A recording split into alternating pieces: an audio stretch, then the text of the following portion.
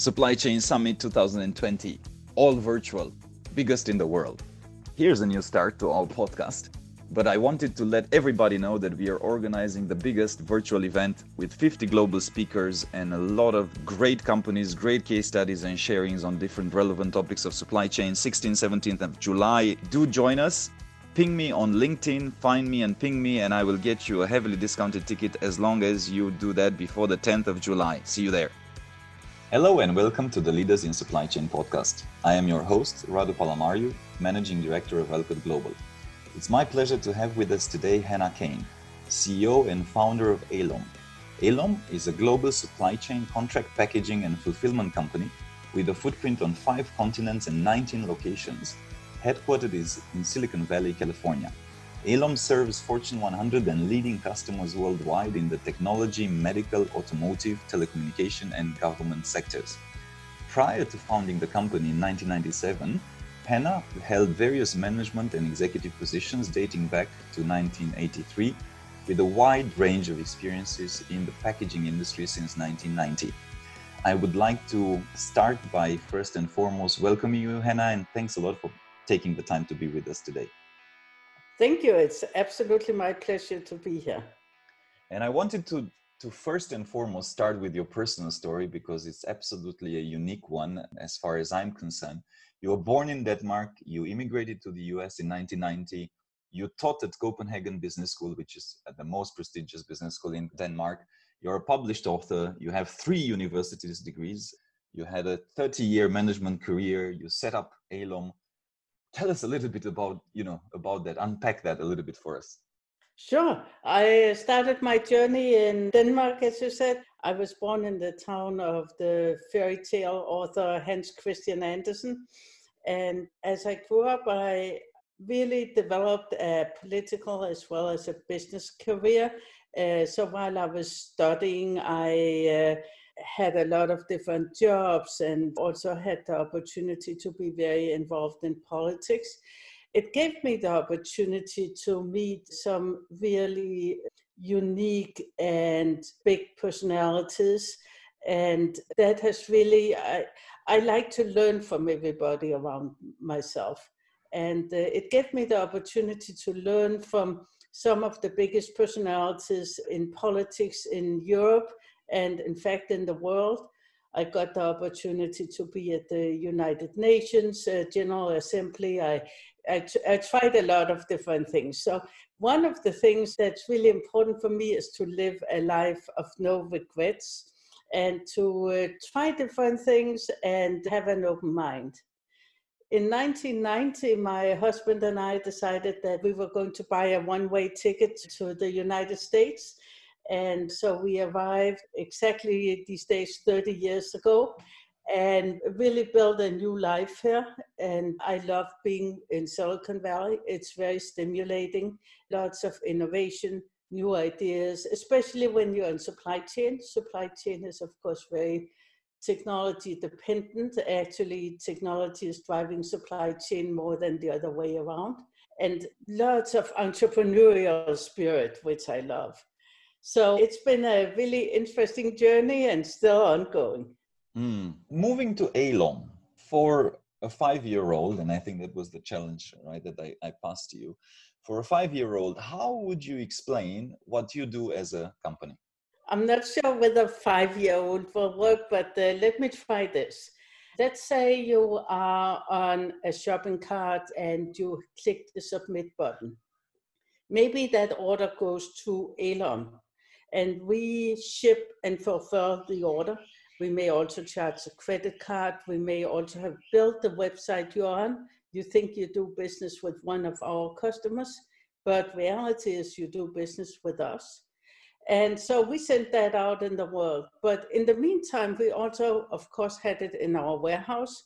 And we had it in our warehouse because we produced it. So we will buy the parts that go into what we ship to you. We will also put it together, assemble it, and then we will configure it so that it's ready for you to use. We have quite a few high-tech customers, and generally our customers are very technology rich. So we tend to be able to help them configure products and get them out to the consumer in a manner that really makes it easy to use once it gets out to the consumer. Mm.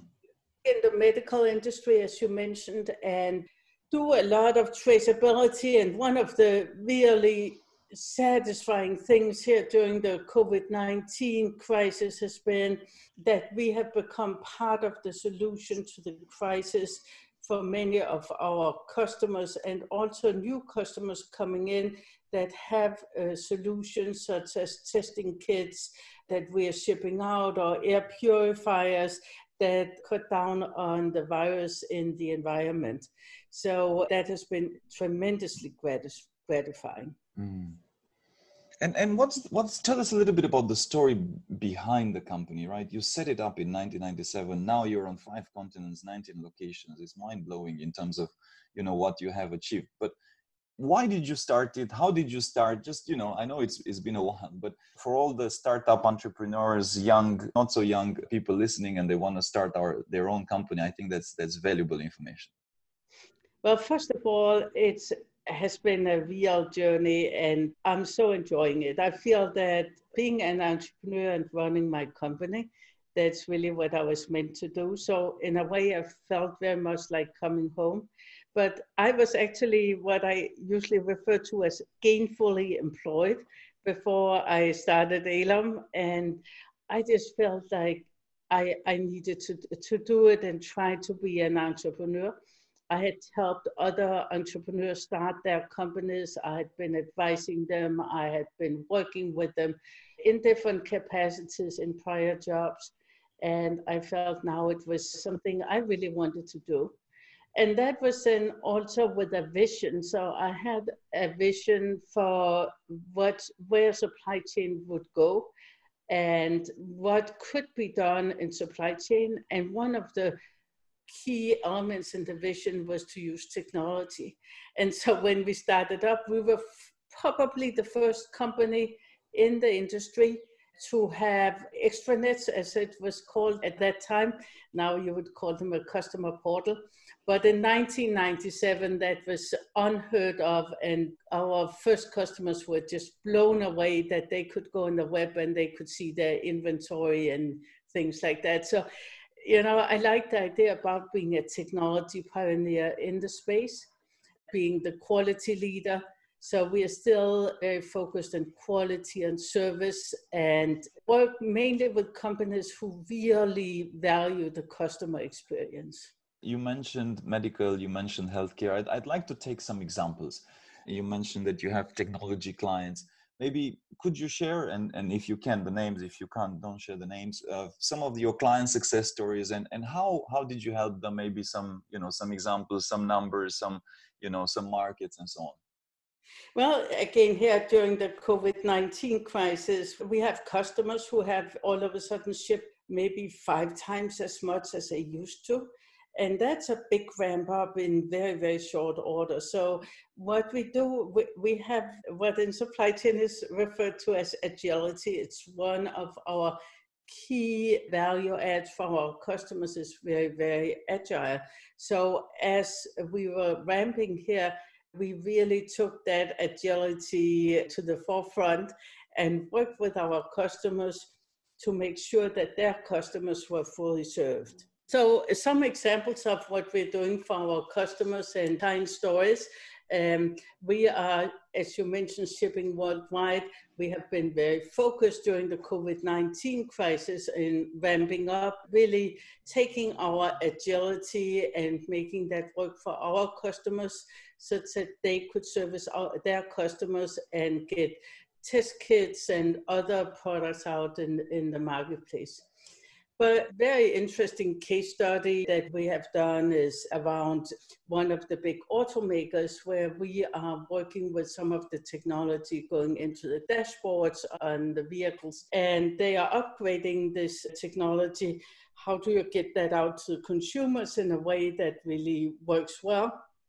So we are managing websites for this client. We are not just managing with the website, we are also managing the entire financial supply chain. So when you think about supply chains, you have the physical supply chain, you have the data supply chain, and you've got financial supply chain. So what we typically would do for this client is we build a website. It's branded for that client. It's branded for this automaker.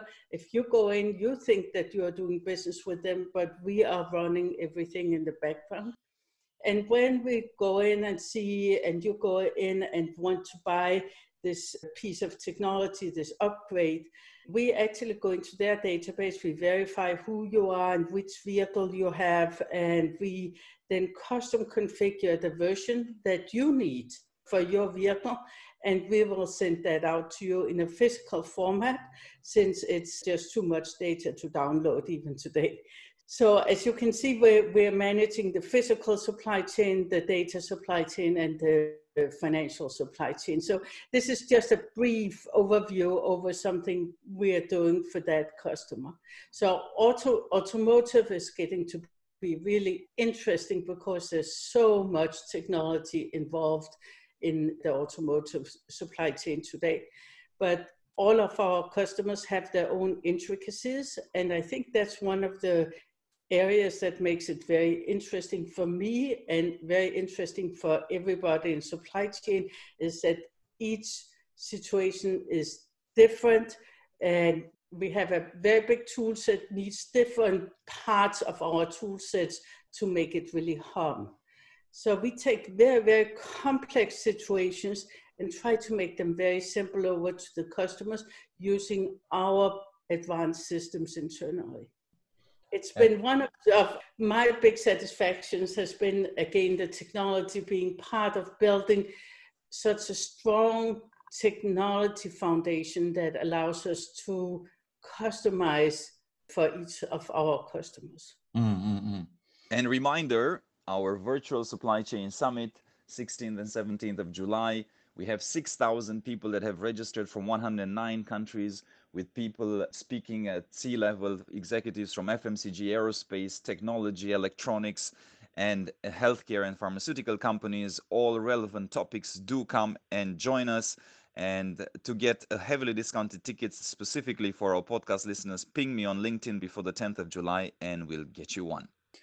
I'll just want to ask you a bit more in depth on that technology piece, because how I'm starting to envisage the biggest advantage that you bring to your clients is the fact that they can be extremely and insanely, if we are to use this term, insanely focused on developing, making, and creating the best products. And then you take that product to the market, you take care of everything else that needs to be done for that product to reach the customer. So that's how I'm very simplistically understanding it. I may be wrong. Correct me if I'm wrong. No, yeah, absolutely. I mean, we don't do their marketing. So they've got to do the innovation themselves, the product design, and the marketing. But we are executing on virtually everything else. Yes, exactly. Yeah, marketing. Yeah, I meant the website. You're right. So what I wanted to ask on the technology that ultimately, this is your unique selling proposition, right? This is what you bring to the table that as far as I understand it, helps most your clients. The fact that you have these technologies and systems that can be customized to their need, to their pain, for you to become their partner, right, in helping them take to market these products. Can you tell us, without obviously revealing the secret sauce, without giving away the KFC, like they say, right, the KFC secret recipe of fried chicken, but what are tell us a little bit about this, technology systems. What is it? Make it a little bit more, give us some flavor of what you're using. Well, so obviously there's ERP, enterprise resource planning system, there's warehouse management system, there's quality, there's customer-facing portal called Compass, there's an internal portal called Radar, there's a supplier-facing portal called Sonar. There's a number of different systems that are integrated that cover different parts of the technology needed. And so what we have done over the years is taking off-the-shelf systems in as far as possible and customize them for our needs and for our customers' needs. And as we have selected them, we have been very focused on, of course, the security and the stability, and that's a totally important part that we can talk about separately, but also the customization, the ability to have the flexibility such that it's, again, when we start with a new customer, we will sit down with them and understand what they're trying to achieve, where their customers are, where their current suppliers are, and we'll then start optimizing their supply chain. And that is, how do we service their channels best? Where do we position the inventory best? How do we optimize the data flow and still comply with regulations? Is there a way to optimize the inventory? If we do postponement, that means we take the products and keep them in a raw form until the customer orders them, and then we customize it to that customer. It allows our customers to then cut down on the inventory they're keeping. So we do a number of these things, and in order to do that, we have the systems that will fit into, that's very stable and that can be custom configured. And then, of course, we have a lot of connectivity, and we always have the discussion about how much connectivity do we actually have. But typically we go into our customers' enterprise-wide systems. We are connected sometimes with our customer shopping cart, if we are going into theirs and we're not using ours. We are connected, of course, to all the carriers. So we have a lot of connectivity going on and very complex setup. And around that, we have, of course, security. So we are SOC 2 certified for security. So supply chain cybersecurity is of paramount importance. Lots of bad actors out there. And, the last couple of years, a lot of carriers have been hit by ransomware attacks and other cyber attacks. So cybersecurity is really high on our list. And we have a very strong precautionary measures along with data privacy measures. So it's a really big animal. It's, as you can probably hear from my tone of voice, one of the areas that I love to be involved in. And technology makes so much possible that would never have been possible before. Right. When a lot of people, when they talk about technology, they think about visibility, and supply chain visibility is really important. Again, we've been into supply chain visibility for longer than almost anybody else in the industry. However, visibility is only one of the areas where technology can help. And sometimes I think people are overestimating visibility versus other technology advantages.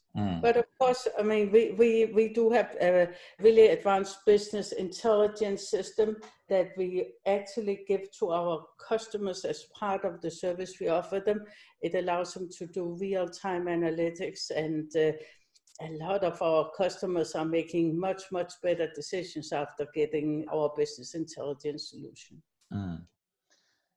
COVID-19, we've had a lot of different things. It's almost like crisis is the new normal, but this kind of topped everything that we had seen before. How do you see the impact in the global supply chains moving forward, in a sense of how will this major health crisis and economic crisis, of course, that is also happening, shape the future of supply chains in the next 12, 24, 36 months? Yeah, so I think your question is good, because I feel that when through this immediate crisis situation, and now we are in what I would call trans-pandemic. So we're still in a pandemic, and that's going to be 12, 24 months where we are in what you could call trans-pandemic.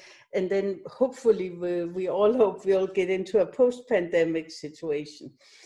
So as we we saw a lot of upheaval when the COVID-19 hit, and it started out with supply problems out of China, and then it shifted into changes in demand.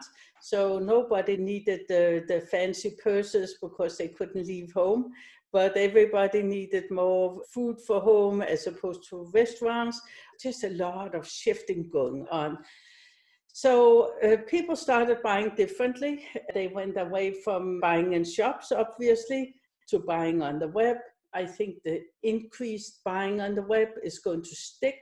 And, it was a trend. More and more retail business went over to e-commerce. That's going to continue, and we're going to continue to see e-commerce growing and lots of opportunities there. We are also going to see some shops closing down, shops that barely hung out on before the crisis hit. And then we are going to see a shift in demand for the foreseeable future. I think we'll see a little bit less luxury consumption.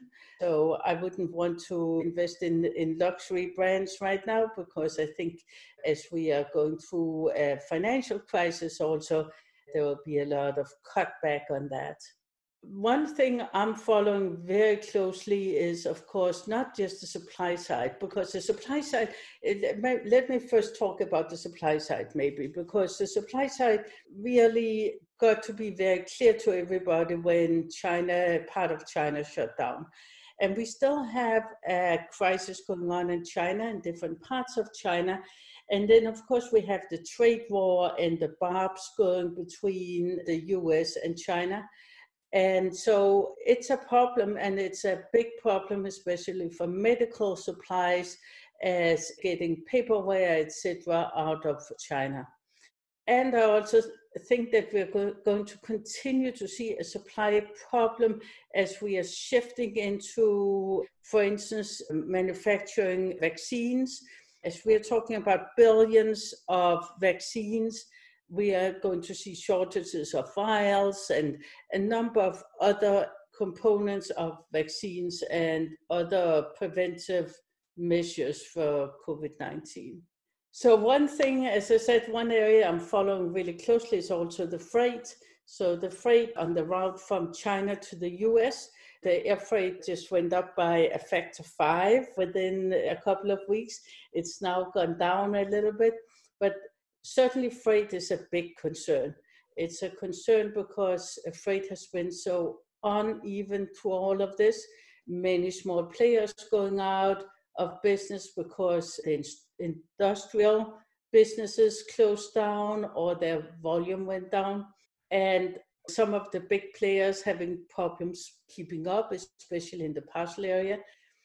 I think we are going to continue to see a lot of freight upheaval. And if I had a piece of advice for supply chain professionals, it's to pay quite a bit of attention to the entire logistics and freight aspect, both in terms of cost, but also in terms of delay in crossing borders and bringing product out of countries and into countries. In Africa, it's become a big problem where many countries demand that the truck drivers are tested each time they cross a border. And the entire supply chain has been disrupted with what would normally take maybe a week, now takes 6 weeks. And transporting perishable goods is a huge challenge in Africa today. So I think freight is going to be a really big area. And right. Then finally, once we get out of the COVID-19 and maybe also now, I think many supply chain professionals are thinking about how can they make their supply chain more risk tolerant, more agile, more reliable. And so we may see more near sourcing where suppliers are put closer to where the product actually will be sold. So you'll see more US suppliers in the US, you'll see more Asian suppliers in Asia, etc. And hopefully even to a large extent in the actual market where the product is being in the actual country or trade zone where product is being used. So I think everybody has gotten more conscious about the problems. Say, if you put all the production in China, how are you ever going to get the product out of China if there's a problem? So everybody has learned a fairly expensive lesson now. And I think that we have a generation of supply chain professionals who are going to change behavior. And I think that will be lasting behavior, thinking about risk and supply chain security in a totally different manner. Wanted to shift now a little bit back on and back and front a little bit there, but on the topic of diversity in a way, in a broader way, obviously is a bigger picture discussion. But you are a woman founder, a woman CEO. There's been a lot of discussions, especially in the last years, and it's rightful discussions in terms of how do we achieve more diversity? How do we get, first and foremost, more women on boards, more women in C-level positions, and of course, the broader diversity across, ages, races, and so on. But let's talk strictly about you as a woman entrepreneur. You've transformed and are successful as a global business leader. You set up a company. Any sharings for the women out there who may want to step on this journey? Any war scars and so on? There are lots of battle scars, but I'll tell you what. One of the beautiful things is once you realize that you can be in charge of your own destiny and your decisions, and you can decide what you want to tolerate and not tolerate. And so over time, I've certainly encountered the discriminatory remarks, etc. But I'll tell you, the one person who robbed me the worst, probably some decades ago, I calculated that when I left the negotiating table because I felt I just couldn't do business with him. And I think he lost more than $20 million worth of business. So it was not a problem for me, it was a problem for him. And I think we are seeing that, fortunately, more and more, that if you don't respect whoever you want to do business with or collaborate with or work for or work with, if you don't respect other people, it's coming back to bite you. And so that's what I see more than anything. So my advice for the 5-year-old girl who is sitting and listening to this is, if you have a dream, figure out a way to make that dream come true. And I think everybody has obstacles in their way. I think men do. I think people of different races, people of different nationalities, religions, etc. Everybody has obstacles. Some have more obstacles than others.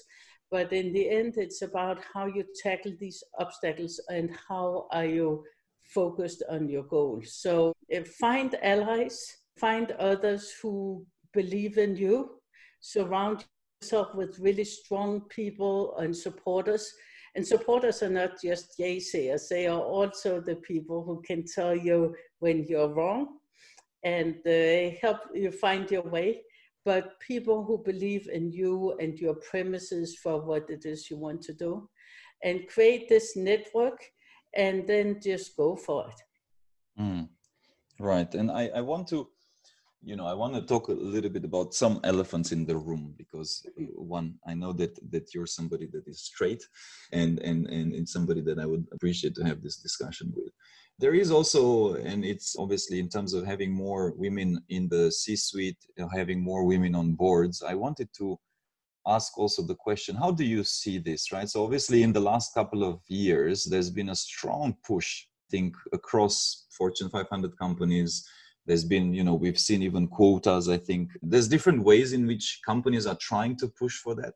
Mm-hmm. But how do you see that? What works, what doesn't work? What's your thoughts in that? My thoughts are that probably a little bit controversial, because I believe that there are going to be winners in a marketplace and losers in a marketplace.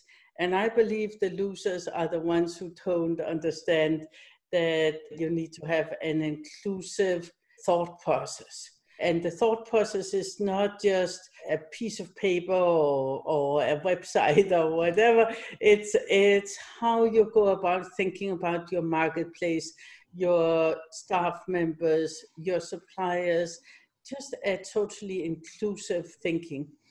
And there are certainly companies out there who don't feel that way. And I feel that they will fail in the marketplace.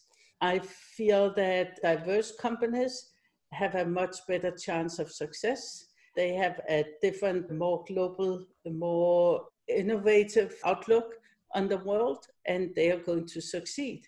Now, that being said, am I impatient for diversity to come sooner than maybe the marketplace would allow? Yes, I am. I am very active in diverse causes and have been for decades. I do believe that the more women we can get in top leadership positions, the more women they are bringing in with them. And there's a lot of evidence showing that, which is why we now have this broader level of women who are ready to go into the C-suites and on boards, etc.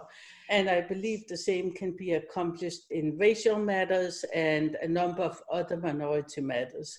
So it's a question of opening it up and working with the companies that have an open mind. And again, if I had to give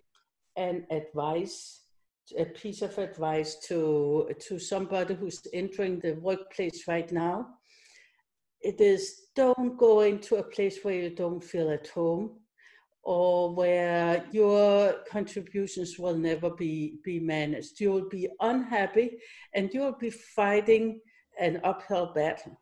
And honestly, why use your forces for something that's a bad cause? I mean, it's simply a bad cause to work for a company that has either overt or secret discrimination. I mean, go to a place where they really value you, they value people that look and talk and act like you. So don't fight the uphill battle. One more elephant in the room question. Well, I think a lot of, especially maybe women, but probably minorities too, get trapped in that they get a job and then they find out that they're not really valued, but they keep fighting. And as I mentor young and also sometimes not so young women who are way up in their career, why would you work there?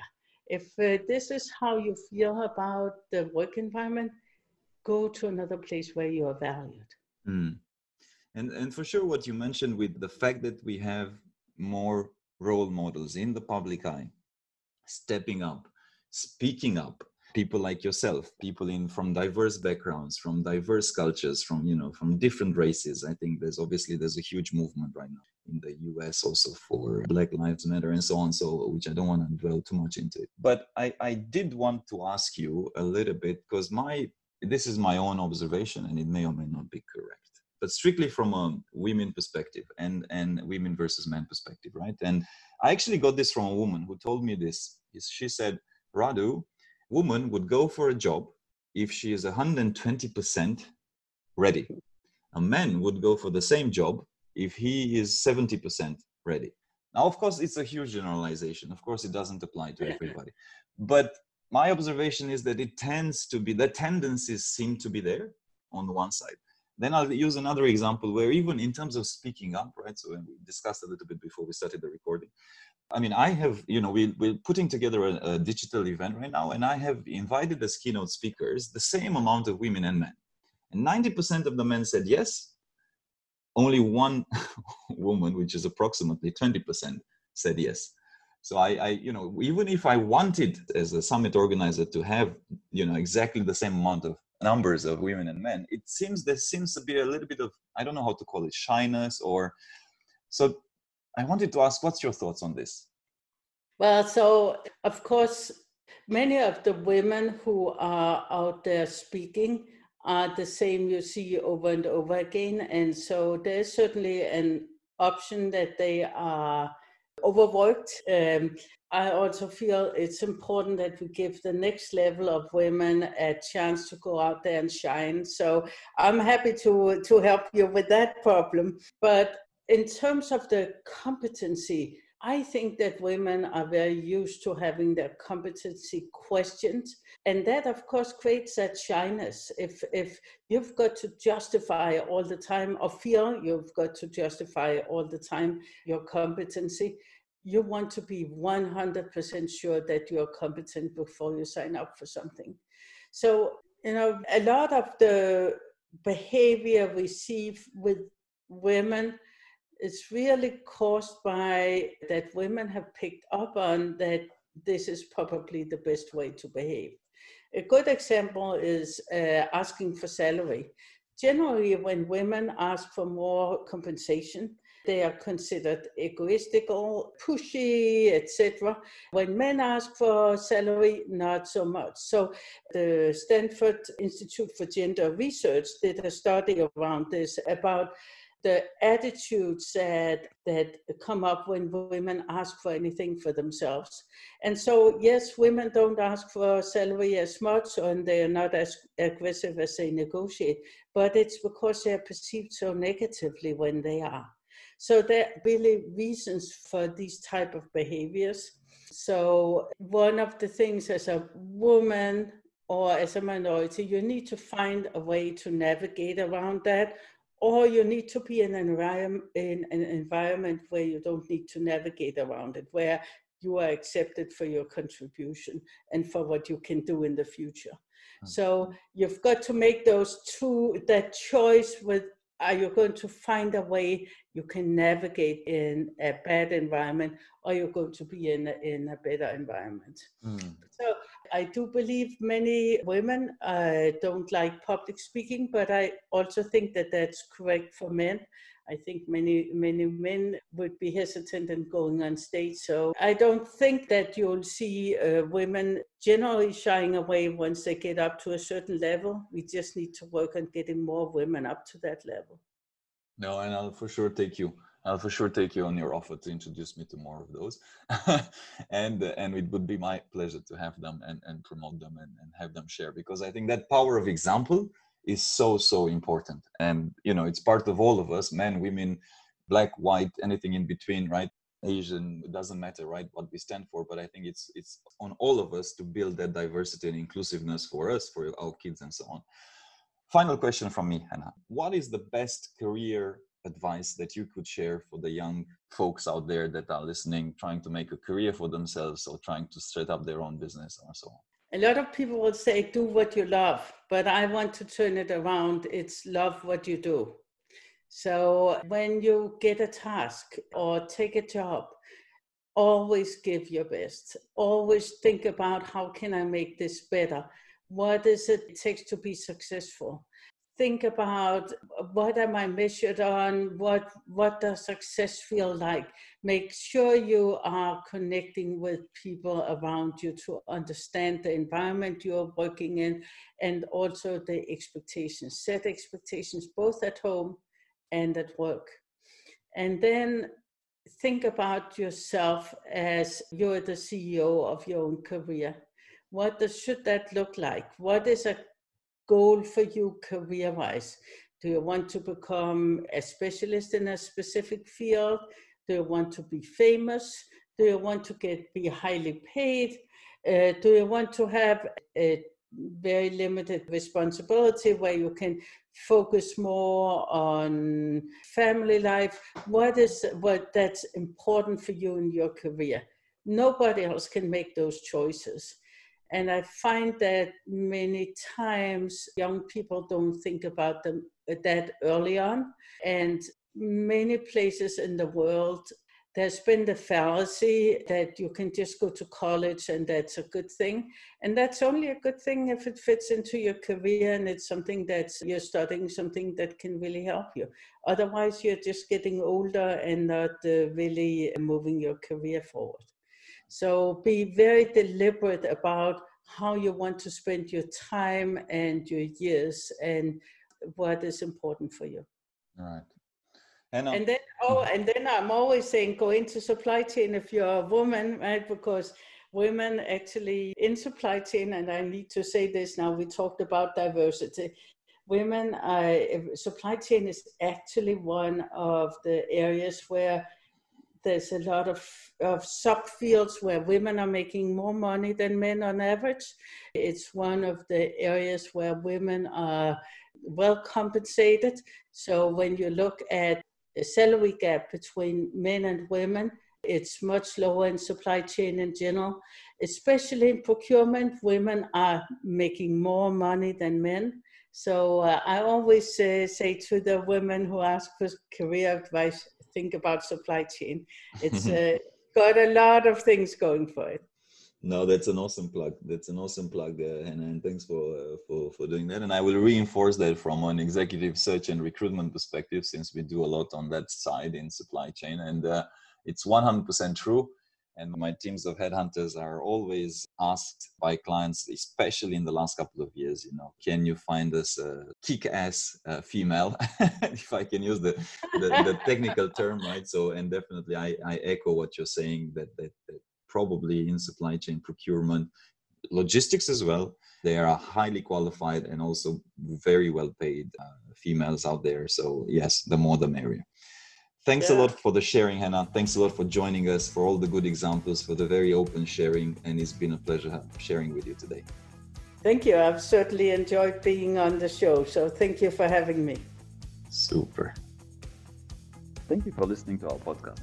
If you liked what you heard, be sure to go to www.elcotglobal.com and click the podcast button for all the show notes of the interview. Also subscribe to our mailing list to get our latest updates first. If you're listening through a streaming platform like iTunes, Spotify or Stitcher, we would appreciate a kind review. 5-star works best to keep us going and our production team happy. And of course, share it with your friends.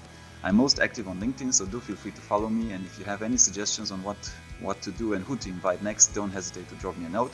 And if you're looking to hire top executives in supply chain or transform your business, of course, contact us as well to find out how we can help.